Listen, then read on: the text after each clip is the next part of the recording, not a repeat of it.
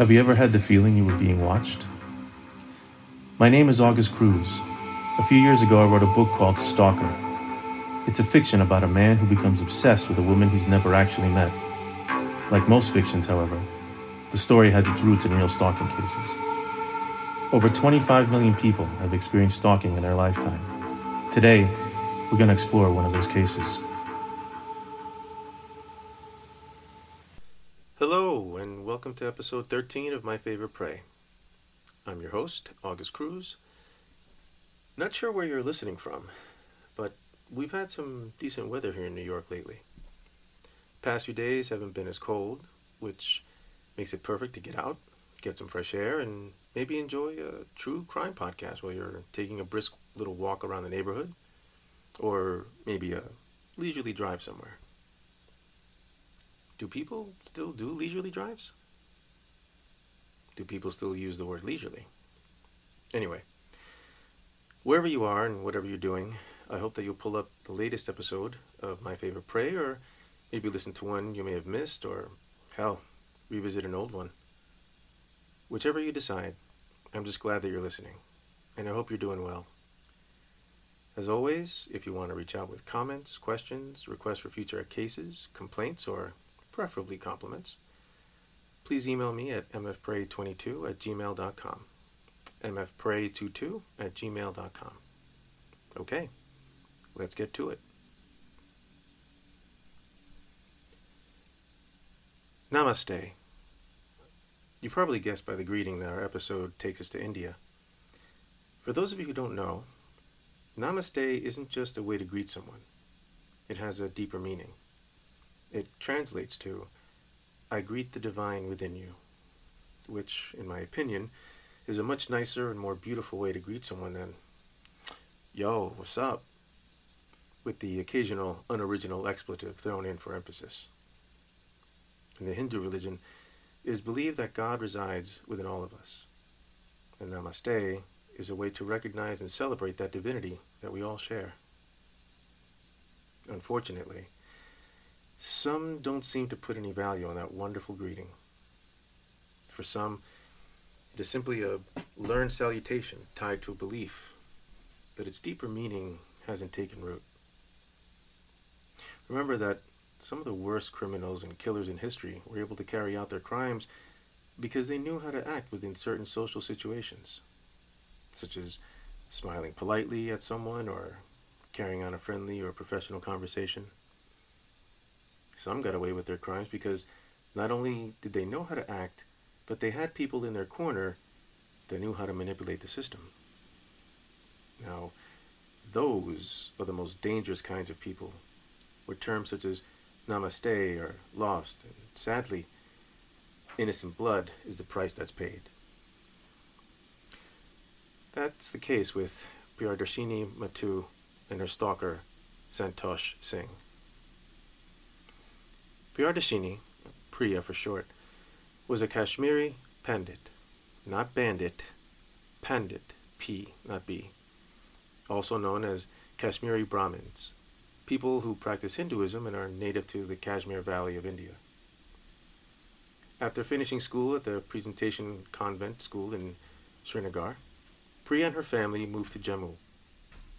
She received her Bachelor of Commerce, which is basically an undergraduate degree in business and economics, from MAM College. Afterwards, she was accepted to Delhi University to study law.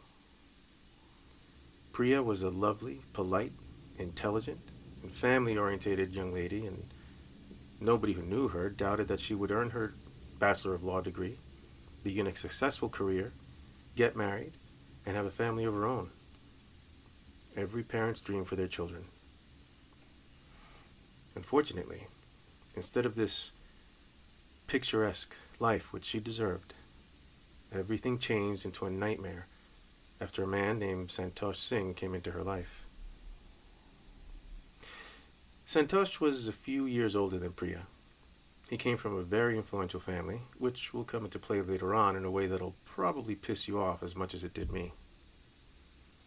He was a senior at the same school and instantly became infatuated with her. Now, isn't that always the case with stalkers? Santosh made his affections known to Priya many times over, even going so far as to propose to her several times. Each and every time, though, she turned him down. Couldn't help it. Santosh wouldn't take no for an answer. He would follow her around campus, call her constantly, and write her letters. But never once did she entertain the notion of seeing him or going out with him. Can you blame her? Would you? She went to the police, basically reporting that he was pretty much harassing her. And they basically ignored her complaints. They told her that these things happen and there was nothing they could do about it since no actual crime had been committed. They further downplayed the situation by telling her, boys are like this. It's normal. There's nothing serious about it.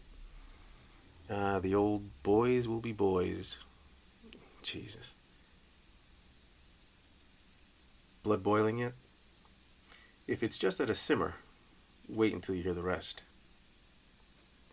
A friend of Priya's recalled that there was one day in 1995 when Priya was going home from school and Santosh, who was following her on his bike, stopped right in front of her. He tried talking to her, and at one point grabbed her and started to pull her towards him. She tried to pull her hand away, but he just gripped harder, telling her that she should go with him. What a smoothie. Seeing as how she couldn't break his grasp, she started shouting, and it spooked him enough where he let go and she ran off. Priya went straight to the police station to report this latest incident. This time, they took her seriously. They logged the complaint and assigned her a bodyguard, Constable Rajinder Singh. Santosh was told by the authorities that he was to stay away from Priya. And what does this pathetic, petty asshole do to retaliate? He lodges a complaint at the school that Priya was pursuing 2 degrees at once. After looking into this, I found that students in India are allowed to do this, but there are specific guidelines that they must adhere to in order to get both degrees. This case takes place during the 90s, so I'm not entirely sure if the guidelines were different back then. Regardless, Priya submitted proof that she had completed her previous degree in 1991 and was only studying law, so Santosh's complaint was baseless. You'd think that after something like a police warning and being made to look stupid after filing a bogus complaint, that Santosh would have gotten the message to just, stay the hell away and go on about his life. Oh, no. See, that would have made way too much sense. Although Constable Rajinder would sometimes see Santosh around campus, he kept his distance. It wasn't long, though, before he saw an opportunity to talk to her again. On January 23rd, 1996, Priya's parents took her to school. Constable Rajinder went to meet her there, and he actually saw Santosh again. They had no interaction, however, and Priya was safe in her classroom. Once classes were done, Priya and Constable Rajinder went to her uncle's home where she had been living while attending college. She told the bodyguard that she was going to stay home, get something to eat, do some work, and that he could come back at 5:30 that night. Later, the family cook left to walk their dog, and Priya was left home alone. Santosh saw this as the perfect opportunity to approach Priya and maybe turn things around. See, even though he kept his distance, he wasn't too far behind where he wasn't able to see where she was going, who she was with, and in this case, whether or not she was alone. He decided to try and accomplish his goal of seeing her, having a one-on-one, a little tete-a-tete, but not the way any normal person would think. He parked his bike not too far from the home and quickly walked to the front door. A neighbor saw him, but Santosh hadn't noticed. He was so intent on getting to Priya that he entered the house, and found her alone as he hoped and expected. Santosh claimed that all he wanted to do was reach a compromise in their legal issues. And if you believe that, I've got a beautiful palace in Delhi to sell you. At 5:30 p.m., Constable Rajinder arrived and rang the doorbell. When no one answered, he waited a little and then tried the door and saw that it was unlocked. He let himself inside and called out to Priya, but again was met with no answer. As he made his way further into the home, he eventually found her. Priya, just 25 years old, was in her room, under her bed, not moving, surrounded instead by blood and pieces of broken glass. Immediately, Rajinder called for an ambulance. Priya had been strangled with the wire, had broken ribs, and her face was beaten beyond recognition. When her parents were told about Priya's death, they named Santosh as the person who could have murdered their daughter. Rageshwari, Priya's mother, told police how Santosh had been harassing her daughter for the better part of 2 years. The police arrested Santosh the day after Priya's murder. Now, here's where things get really fucked up. See, even though he was brought in for questioning and the police were investigating exactly what happened, Santosh had an ace up his sleeve. His father, J.P. Singh, was the Inspector General of Police in the district where the murder took place. It was alleged that J.P. was influencing the course of the investigation and possibly even interfering with the way forensic evidence was being collected and reported by the Central Bureau of Investigation, or CBI for short. But this was only speculation and didn't come out as fact until later. The Delhi police stated that Priya had not been sexually assaulted and that the blood sample found in her underwear was planted there in an attempt to frame Santosh. As a result, in 1999, 3 years after Priya's murder, Santosh Singh was acquitted of the crime. Despite testimony from the neighbor who saw Santosh at the house, despite the pieces of glass at the scene of the crime and that Santosh's helmet visor was shattered, it was determined that the evidence was so poorly presented that the defense was able to discount it. In other words, this piece of shit walked. In a 450-page judgment, Judge G.P. Trareja said that although he knew that Santosh is the man who committed the crime, because the CBI did such a horrible job of investigating the murder, there wasn't enough evidence to convict him. The judge also stated that he felt that there has been particular inaction by Delhi police, and he followed that with, the rule of law doesn't seem to apply to the children of those who enforce it. To top it all off, there were several instances of gross negligence by the Delhi police and the CBI that were brought to light after the judgment. Items that were collected during Priya's post-mortem were sealed and given to the CBI, but the police failed to identify who received them to conduct the forensic tests. Apparently, the Center for Cellular and Molecular Biology, or the CCMB, received the sealed packet, but her socks were missing. Her underwear and jeans supposedly had no stains.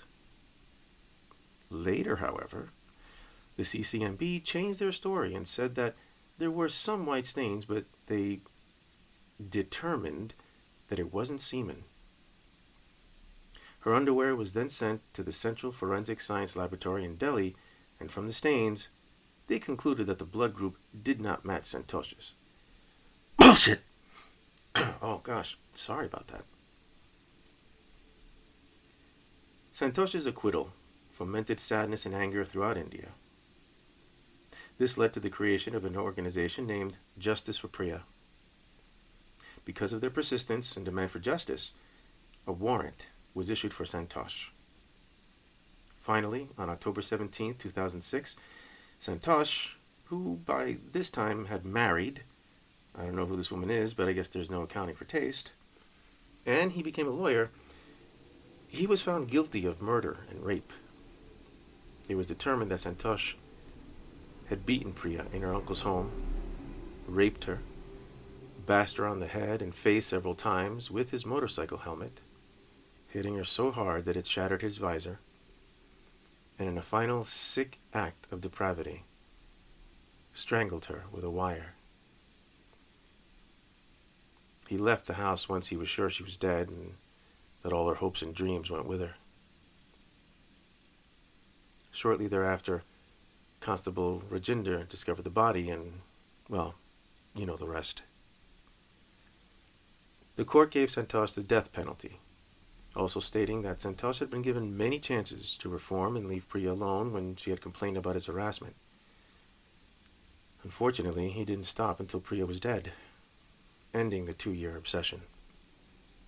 The judge commented, "In spite of repeated warnings by the police, he went about committing the most ghastly act. The act itself sent ripples in society and showed how insecure a citizen can get against this kind of person." Santosh appealed the death penalty to the Supreme Court of India on February 19, 2007. His lawyers questioned the validity of the DNA report, because why not, which was one of the reasons he was given the benefit of doubt in his first trial. And if that wasn't insulting enough, they also claimed that excessive media coverage probably influenced the verdict of the death penalty. Oh, poor Santosh. In 2010, the Supreme Court reduced the death sentence to life in prison. One final note on the outcome of the case. It seems that in 2019, 23 years after Priya's murder, the Delhi High Court granted Santosh 3 weeks of parole so he could complete his final exams for his Master of Law degree. Apparently, Santosh had been such a good boy in prison that the court decided to give him some time off to finish his education. You gotta love the legal system, huh? When two people who share the same culture and system of beliefs, have similar interests and ambitions, especially in the same field, meet, they hit it off so well that they just know right away that they should be together. There's a click or connection, for lack of a better term, and they just know. Even if you don't say it right away, there's just something there that feels right whenever you're with or even think about that person. In his own warped way, Santosh thought he had found that with Priya. He acted on that feeling because he thought he had found his one. A lot of people spend a lifetime looking and hoping to find that. Priya, however, didn't feel the same. She was perfectly content with dedicating her time to her studies, her family, and friends. She had a bright future ahead of her. Santosh wanted to start that future together. But when he saw that it wasn't going to happen, he took matters into his own hands and cut down a wonderful person, a loving daughter, a caring friend, and someone who could have made a positive difference in the world. All because his demented ideas of a relationship weren't being reciprocated. And if the police had acted sooner when she first reported Santosh instead of writing it off as boys will be boys and boys are like this, it's normal, then perhaps Priya might very well have gone on to achieve everything she had wanted to achieve and would still be with us. There were so many things that went wrong in this case, so much that could have been avoided, and it all started because Santosh wouldn't take no for her answer. And his actions changed the course of so many lives. At the beginning of this podcast, I spoke about the meaning of namaste. It's tragic that Santosh couldn't see the beautiful divinity within Priya, and instead only saw someone that he wanted to possess, to claim as his own. Maybe that means that he lacked the divine that we're all supposed to share. If you or anyone you know has experienced a stalker or think you have, please don't hesitate to contact Safe Horizon at 800-621-HOPE. That's 800-621-4673.